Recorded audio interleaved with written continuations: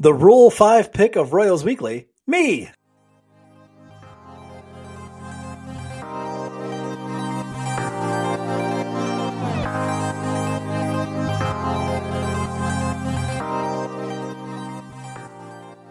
Welcome to this special episode of Royals Weekly. I am your host, Marcus Mead, and joining me as always, I didn't come up with a funny joke for this, but he's my brother, Mike.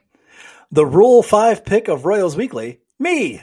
Yay. All right, you could be the Rule 5 pick. I mean, you're older than most prospects, that's for sure. You are certainly older than most prospects.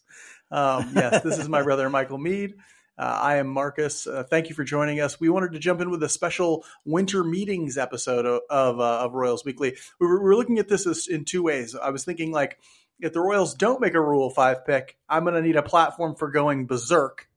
And if they do, I want to talk about the Rule 5 pick. They luckily did, and so we'll have an opportunity to do that. You won't get to hear me truly lose myself on live recording, not live recording, on the air, if you will. But we will talk a little bit about who the Royals took in the Rule 5 draft today.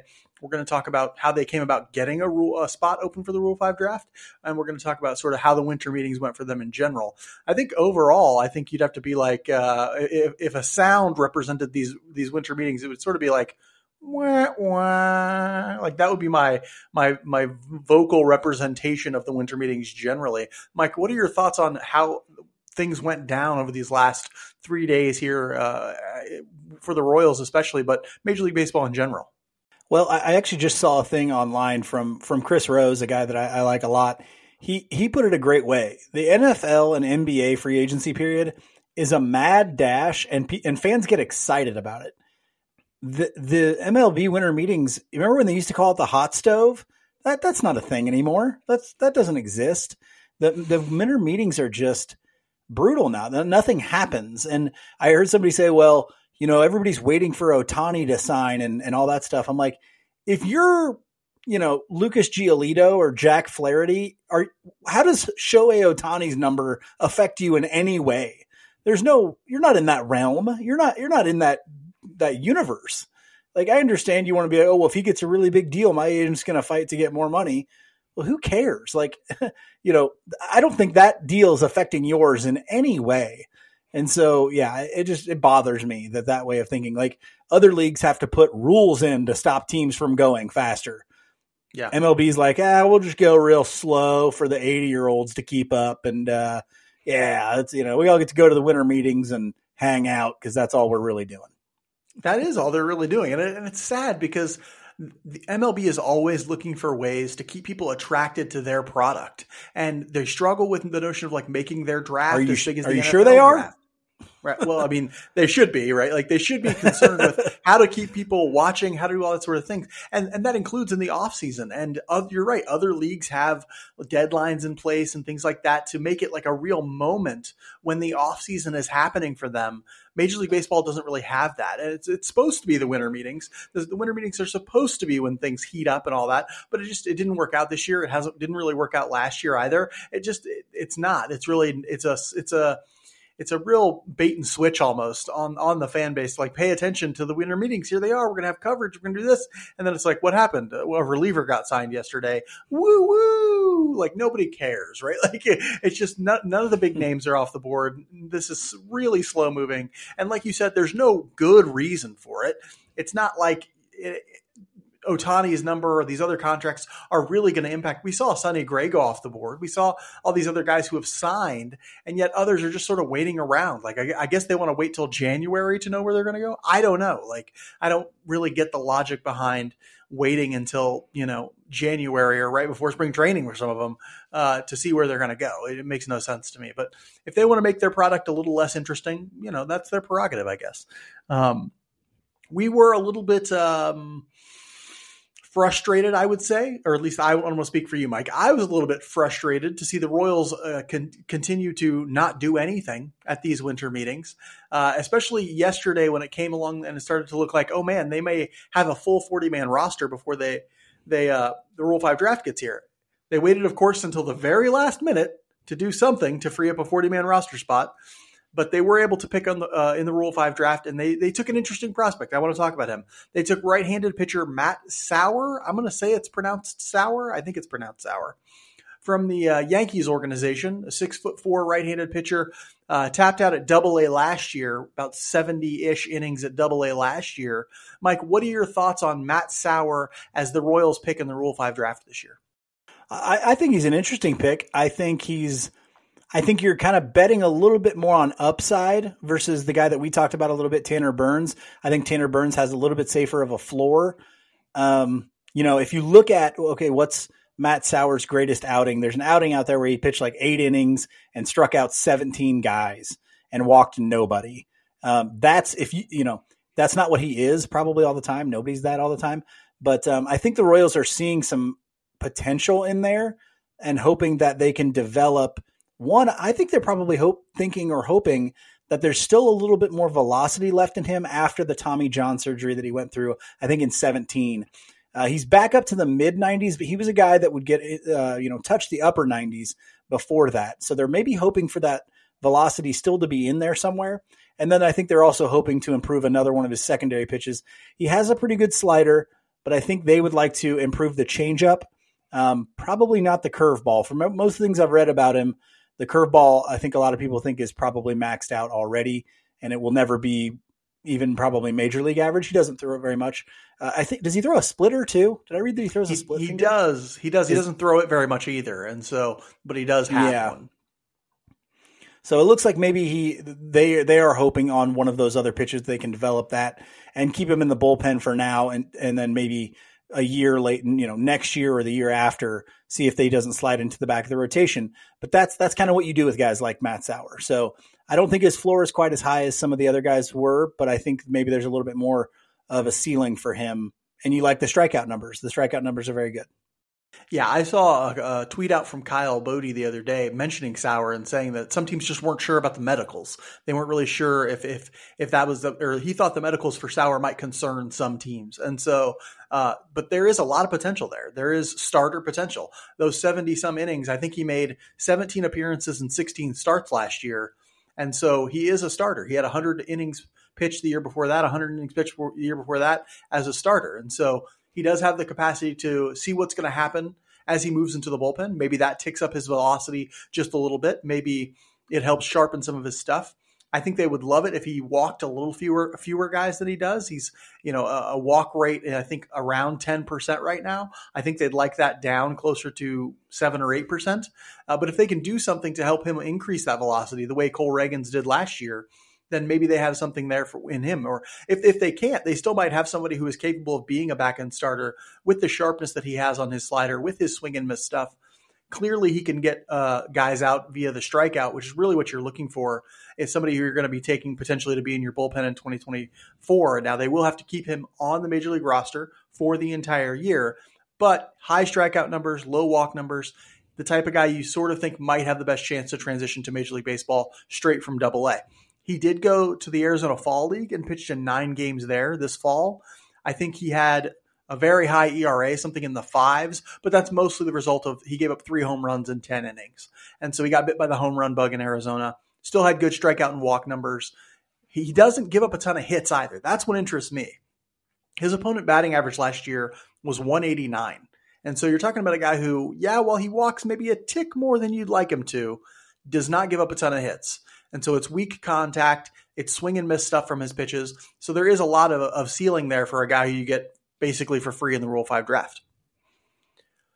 One of the things, just real quick, one of the things that I read about him was on his fastball. And they said that although he can get some swing and miss with it, that it is a fly ball pitch, and he does throw it about 50% of the time. And so that could equate to some of those home run numbers. But you feel like it's going to always play a little bit better in a place like Kauffman when you see something like that. So that could have been something else they're looking at. Right. And one of the things that sort of often makes guys available in the Rule 5 draft is, they look like they're going to have home run issues, when maybe it's just, he got bit by the home run bug in this small sample, or, home run rates are pretty variable. We talked about this with Alec Marsh last year. There are some guys who are more home run prone, but generally speaking, home run rates can fluctuate a little bit year to year. And so maybe they can give him another pitch, or maybe they can teach him a way of operating with that fastball that will keep it from getting it out of the park. There are things they can do to work on that home run rate and try and ensure that he doesn't get crushed out of the park too frequently. I will say this about Sauer. I think that there is some potential there. I think that it's interesting to see how he's going to fit into this bullpen because the pieces are kind of starting to take shape. You have MacArthur, McMillan, Anderson. Now we have to guess that Sauer will be in there all year. He's going to at least be given every chance to stick with the major league team. And so now you're seeing sort of 4 or 5 pitchers so you can confidently say, okay, they're probably going to be in this Royals bullpen. And it's looking like, okay, at the very least, that bullpen might have some upside if it may lack some consistency. I would imagine they look for consistency in that bullpen throughout the rest of this offseason, getting some guys who maybe have a little bit more of a track record at the major league level in the bullpen. Speaking of that, and I didn't bring this up earlier, Mike, but the Royals did make a minor league signing. They signed a guy named Dan Anavila, I think is his last name. I think is how you pronounce it. Mm-hmm. He's a 31-year-old right-hander, a guy who, according to some, he's been hurt for the last couple of years, but according to reports, he had his fastball up to 98 miles per hour in the Winter League, in the Dominican Winter League, and had a dozen offers for minor league deals to go pitch for other teams. I got to assume he took the Royals because he's going to have the best opportunity to make the team. There's a guy with a little bit more experience who has had some successful seasons relieving in the major leagues. Mike, do you have thoughts on how this bullpen is shaping up? Yeah, I mean, don't forget Carlos Hernandez in there too. So you're hoping that he can take a step forward, to look like maybe he did in the World Baseball Classic, and that they can get something out of Carlos Hernandez as well. I still think you have to the Dan, whatever his last name is. What's his last name again? Okay, let's say that. He's the kind of guy, and I put this out on Threads. I think you got to invite 6 or 7 of those guys to spring training to see if you can get one of them or 2 of them to stick. That's just free. If any of them do, that's found money. You're playing with house money there. If any of those guys stick, and then if one of them turns out to be something, you can trade them later on for other pieces. And so, yeah, I like that pick very much. I like that signing very much. I just wish they were doing more of that type of stuff. Yeah, and if you'd like a list of available minor league free agent pitchers who could work as relievers, I actually put one of those out on Twitter a good month or so ago. A big list of like 12 or so relief pitchers who the Royals could look into. Some of them are already signed, but there are still other minor league free agents out there for the Royals to go out and take a look at as relievers for this bullpen. At the very least, you get those guys on minor league contracts, have them stick in your AAA team for a while, and then you have a nice little shuttle going back and forth from Omaha to Kansas City. One of the ways they made room on the 40-man and in the bullpen for Matt Sauer, and I guess Dan Anavila if he ends up making it, is the Royals traded Dylan Coleman today, a couple hours before the Rule 5 deadline or the Rule 5 draft happened. They traded Dylan Coleman to the Houston Astros for 19-year-old right-handed pitcher Carlos Mateo. Dylan Coleman, as you'll remember, had a pretty good year, not last year, but the year before that, 2022. Looked like he has some serious strikeout stuff. Had troubles with walks, and then last year his stuff took a step back as his velocity fell to 95. He had trouble locating even worse than the previous year, and he was really a train wreck of a reliever at the major league level last year. So the Royals trade him to open up a 40-man spot. Mike, what are your thoughts on Dylan Coleman and the return of Carlos Mateo? I was very surprised to see Coleman go, because he has had some measure of success at the major league level.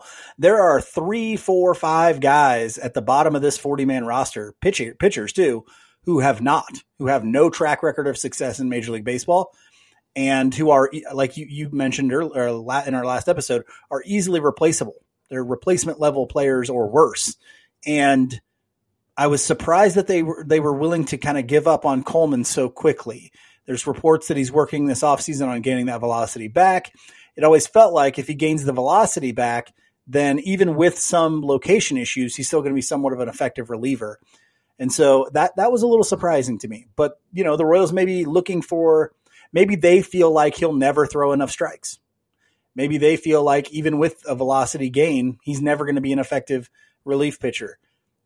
I understand that. Maybe they thought, hey, and Josh Kaiser put it a good way. Essentially what you did was you traded Dylan Coleman for Matt Sauer and Mateo. If you start thinking of it that way, okay, now instead of Dylan Coleman at some point being in your bullpen this year, Matt Sauer is going to be in your bullpen this year.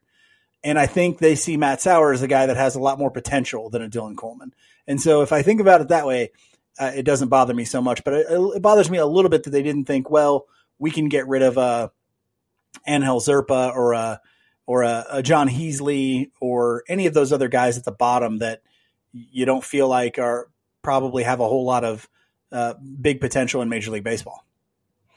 See, I would never get rid of Zerpa for something like that because he can start in Major League Baseball. He picked it up really nicely at the end of last year. But Heasley, there are a few other guys who I may have considered instead of Coleman. Heasley being one of them, Colin Snyder being one of them, Josh Taylor being one of them. Taylor especially has had injury issues, and that might be a factor there. I do understand the notion of making it Coleman if they think that command will never come, if they think and they want to put a premium on not walking guys, right? Like if their pitching staff's philosophy is going to be like, we don't care if you're striking out 10 guys per 9, we don't care if your strikeout rate's super high, as long as your walk rate is really low, then a guy like Coleman is never really going to fit that. And so it wouldn't surprise me if they're like, hey, I don't know if the velocity is coming back. I don't think the command's ever going to be there. We should just move on from this guy. And maybe they feel better about what Heasley's doing and that sort of thing. Heasley also working at Tread along with Dylan Coleman and Colin Snyder and guys like that. And so maybe they're seeing the numbers that they're seeing from Tread and what those guys are putting out and saying, we don't think this is enough. We don't think it's worth it. We're going to try and trade in Sauer for Coleman and that sort of thing.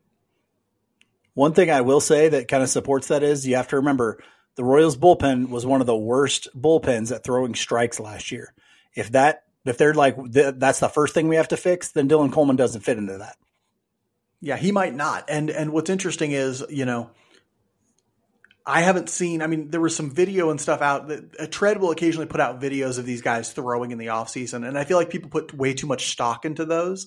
And it's like, yeah, he's throwing in the offseason. Everybody throws in the offseason. Everybody trains at these private institutions.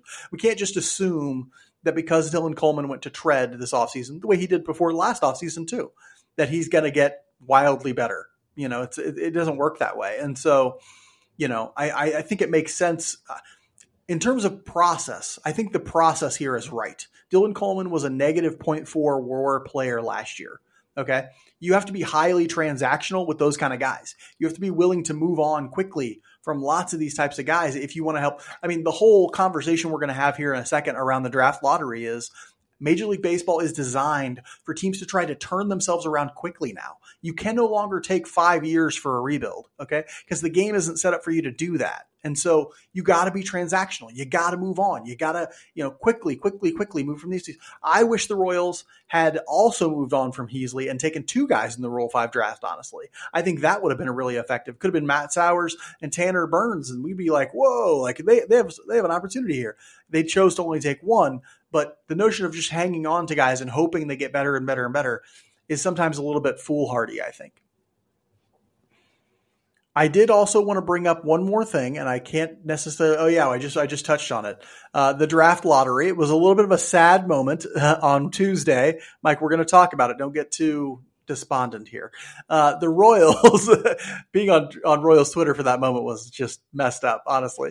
The Royals participated in Major League Baseball's second ever draft lottery. You'll remember last year, they had I think the best odds to get the 5th overall pick or something like that. They had the 5th worst record in baseball. They ended up with the 8th overall pick. This year, they had the best odds. They had odds to get the best pick, the number 1 overall pick, tied with 2 other teams. And they ended up with the 6th pick in the MLB draft. Second worst record, they end up with the 6th overall pick after the Major League Baseball draft lottery. Mike, what are your thoughts on what happened that night, where the Royals were picked, and all that? Well, part of it is that the Major League Baseball draft has a lot more to do with your ability to identify talent and project talent than it does where you're picking. Because the variable, there's just so many variables. It just doesn't, it's not like the NBA draft. It's not like the NFL draft. But it's always better to pick 1 than it is 6. Yeah, now, it is. It is. Now, the thing with me, and it's hard for me to get too pissed because the Royals have had top 10 picks How many times have the Royals picked in the top 10 since 2010? A lot. Almost every year. Okay. It's almost every year. And the things they have done with those picks are so bad that I can't get mad about this until I know pick 1, pick 6. The Royals are likely to blow it either way if you're looking at recent history, right? Now, I hope that isn't the case. I hope there's been change. I haven't seen any evidence of change. I can't say that's the case, but I was on my drive home from work today. I was just rolling through the names, in my head, the Christian Colon, the Kyle Zimmer, the Luke Hochevar, the one time we did pick 1-1. And I mean, there's so many more. There's so many more. The Ash Russells and Nolan Watsons. Asa Lacy, I'm talking guys Bubba you didn't Starling. Get. Asa Lacy, Bubba Starling, Aaron Crow was picked 12, I guess. Frank Mazzucato. These are, now Mazzucato could still have a chance here. Book's still out on him. Yeah, but, book's still out on him. Yeah, but gosh, it's hard for me to get too pissed when the thing that really gets me is, even when given the 6th pick or the 8th pick or whatever, you're not making the right moves. Yeah, that makes sense. And I can't get too upset about it either. I guess there's just like a general sense of injustice, or not injustice. It's more like cosmic injustice, right? Which is like, hey, of course the world always craps on the Royals, but I can't be mad at Major League Baseball for doing this either, right? Like they're trying to get to a system where there's more parity in the league without doing the one thing that would actually create more parity in the league, because they can't do it, right? They can't institute a salary cap, which would create more parity in the league, but they would like more parity in the league. So they put all in these, these luxury taxes or whatever. If you pay so much in salary, you get taxed a whole bunch to try and keep payrolls down to some degree, sort of a faux salary cap, right? And then they say, hey, we don't want teams tanking for 5 years to get the best draft picks, so that they want teams to try and compete and be competitive. This is their way of doing it, right? It's the Royals' fault that they've been as bad at drafting as they have been and gotten to this situation, right? It's their fault for that, okay? And we should also be a little bit softened in this, in that it doesn't matter that much whether or not you're picking second, which is what they had the actual record for, the second worst record in Major League Baseball, or 6th. Look at the Rays. They haven't picked in the top 10. How long has it been since they picked in the top 10? They're still a great team. They still have a great farm system. Look at the Dodgers. How long has it been since now they spend a bunch of money, but how long has it been since they have a great farm system, despite the fact that they don't ever pick in the top 10, right? It's really more about talent acquisition and development than it is about where you're picking. And so if the Royals are truly getting better at identifying the talent that's going to help them, identifying the talent that has potential that they can develop, then really that's going to determine. Does it still kind of suck? Yeah, it still kind of sucks. But ultimately, it's nice to know that if the Royals are heading in the right direction, those four slots won't make that much of a difference. Mike, do you have any other thoughts? I did want to talk a little bit more about there are reports out that Eduardo Rodriguez will make his decision tomorrow on what team he's going to go to. Or it's reported that he's narrowed it down to 2 teams. The Royals were at one time reported to be a part of his considerations, though we don't know who those two teams are. What are your thoughts on the Royals and whether or not they may or may not get Eduardo Rodriguez tomorrow? You think that's a possibility? How remote? I would be shocked and elated if they did. I don't see them getting Eduardo Rodriguez because he's going to cost a good chunk of change, and the Royals, generally speaking, are going to get outbid if they're competing against any team. Let's be honest. Now, JJ Picollo did come out and say that they have roughly $30 million to spend. Maybe that's something that they can get. You can probably get him for under $30 million a year, but it's going to be close. And then that leaves you with not much else, probably, if you get Eduardo Rodriguez. So I don't think they're going to be getting him. I think they're more in the just below him range. And honestly, I'd probably prefer them in the just below him range so that they can then go out and either get a second guy that's a cheaper reclamation kind of guy for the rotation, because they need 2 guys. I mean, you need at least 2 guys in the starting rotation, and they just, signing him probably doesn't give them the flexibility to go get somebody else, or the somebody else you're getting is a real long shot. So I don't see them getting him. but maybe that signing is the one that tumbles the others. And so you start to see the Giolitos and the Flahertys and the Blake Snell and those other guys start to go. But I don't see it happening. Yeah, I hope at the very least the Rodriguez signing, whoever he signs for, and maybe it will be the Royals, I have no idea.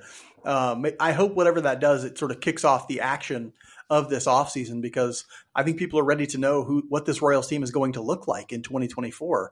I have a little bit of concern that the starting pitching depth would be too shallow if they went out and got a guy like Rodriguez. I'm much more a fan of taking the approach that's like, I'll take a guy like Seth Lugo and Martin Perez, or any other combination of those mid-tier starters. But Rodriguez would be great to have on the team. It just might not in any way it would. Be sufficient depth in the starting rotation to keep the Royals solvent when their inevitable pitching injuries and ineffectiveness come. But anyway, we'll keep our eyes on that. I'm not going to come back with another special episode if they sign Rodriguez, so this will be all you have to deal with if they do end up with him. But we hope to see you back here in roughly 1 month. A little bit less than that now. We're going to tune out now. Thank you so much for joining us. Be good to each other. And go Royals.